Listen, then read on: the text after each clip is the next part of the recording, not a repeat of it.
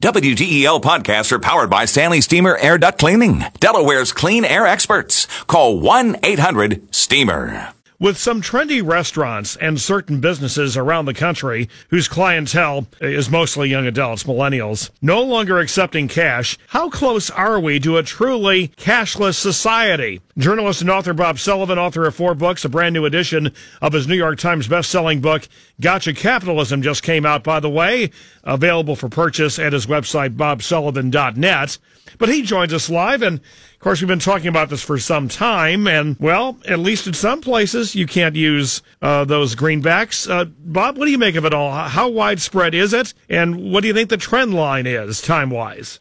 You're going to see this more and more. A lot of stores, bars, coffee places, like you said, people, merchants who cater to millennials have just made this discovery that it's expensive to handle cash. There's a whole lot of overhead to keeping money, to making change, to running to the bank at the end of night, theft, all of that. And even with the merchant fees that they have to pay, they find that they save money if they go cashless. So you're absolutely going to be seeing this in more and more stores. Well, you just alluded to something I was going to ask you, and that is occasionally you see some businesses for whom it's too expensive to deal with plastic all the time. They would rather have cash.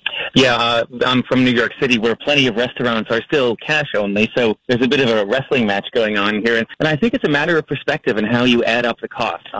One bar owner in Seattle, who was one of the first to do this, I talked to him, and he just said, look, he opened a place in a kind of tougher part of town, and he never has to worry about somebody at the end of the night going to the bank. And the cost of that, the savings of that is worth much more than the 2 and something percent that he pays to the merchant for the right to take credit cards. And yet you have financial shows. We have one nationally syndicated at night, Dave Ramsey, on this station, where listeners are highly encouraged to use cash. Well, if they had to, a plastic bank card, but cash, on the idea that you're less likely to overspend when you're still parting with bills and coins. That's absolutely true. All sorts of studies show that when it's frictionless for you to spend money, you spend more. Every time they raise the tolls, we used to get more angry, right? Because it would be another quarter or whatnot out the door. But now we don't even notice when they raise tolls because we're using Easy Pass. And so it's true that from a personal finance standpoint, putting $50 in an envelope every month and saying that's what I'm going to spend on eating out, that does work. I think there are new wave of financial technology apps that are coming, which will make credit cards and debit cards act a little bit more personal finance friendly. And I would encourage your listeners to investigate those, especially if you are going to go more frictionless. But I think it's just a trend that can't be avoided. There's all sorts of other social reasons. One of them is the drug trade, for example. The less cash that there is around, the harder it is for untraceable transactions to take place. So the easier it is to track down criminals. And there's lots of other reasons. Well, I can turn it around and say, I mean, some of us look at China, and maybe China's going to go more cashless more quickly. And you could argue that's going to allow the authorities to keep even a closer monitoring on all their citizens, Big Brother. And so, in a sense, do we not surrender some of our civil liberties where business and potentially government and law enforcement will know every one of our moves if we go cashless? That, to me, is the most important point. As we kind of slide sort of thoughtlessly down this hill, it seems like there's gravity pulling us this way. You're absolutely right. I think people deserve a right to transact in anonymity if they want, and I believe that we aren't really going to get to a cashless society. We're just going to be in a less cash society, and that trajectory is going to continue. But 7% of Americans don't have plastic at all. They're called the unbanked. They live full cash. Other people really respect and regard their own privacy, and we need to make accommodations for them. So they're going to have to be some kind of hybrid cash system going forward. Well, again, to my original question, Bob, and that is timetable. Do you see that the trend line going to near zero within our lifetimes? Of course, it depends how long a lifetime we have, but I do think so. I think the issues that you and I are discussing right now, the questions we're raising, they're just not an issue for people in their teens and in their 20s, and so project those kids out maybe 50 years or so, and I think this will not be a worry for them. I got to say, though, I mean, for me personally, maybe it's because I appreciate good engraving and printing. I like looking at the banknotes and seeing the changes to try to avoid counterfeiting.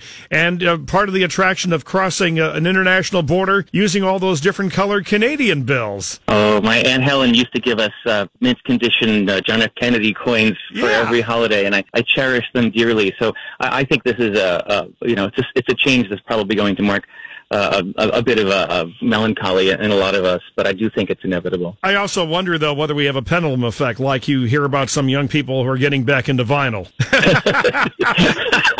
We'll have 78s and we'll have $10 bills on them. I like that.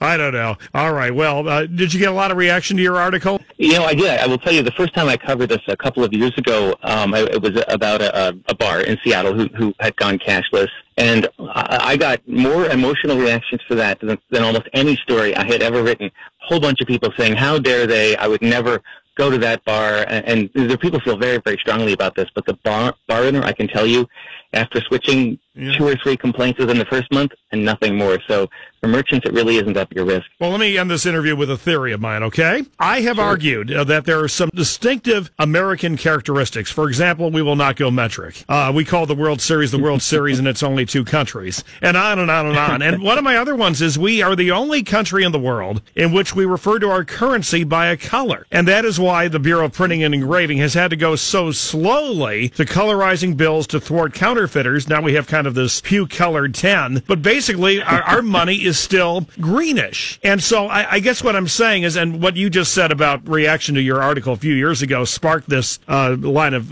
questioning of you. I'm just wondering whether for that reason, even for younger people, there's going to be more of an attachment to cash than we realize, in much the same way that every other major industrialized country has gotten rid of the penny except us, and there is no political impulse, conservative or liberal, to do it again because people think they're going to get ripped off.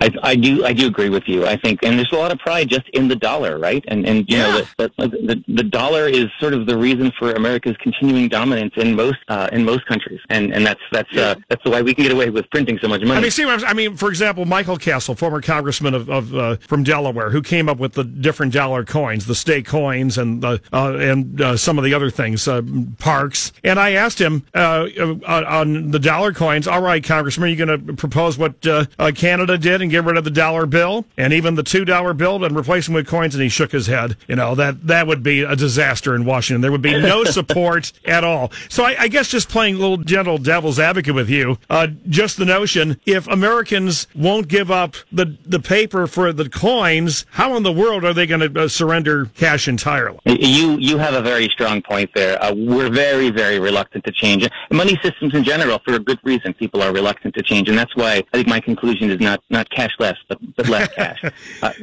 We will have this alternative available to the people who really, really want it. But I think more like the frog in the boiling water. We will slowly see cash disappearing until we don't notice that it's gone. Yeah, frog in boiling water. Okay, well, thanks for enduring my line of questioning. Nice talking to you, Bob. We'll do it again. I hope so. Take care. Good luck with the storm. Sure. Journalist and author Bob Sullivan, author of 4 books, most recently brand new out again. Gotcha Capitalism, with us live here on WDEL.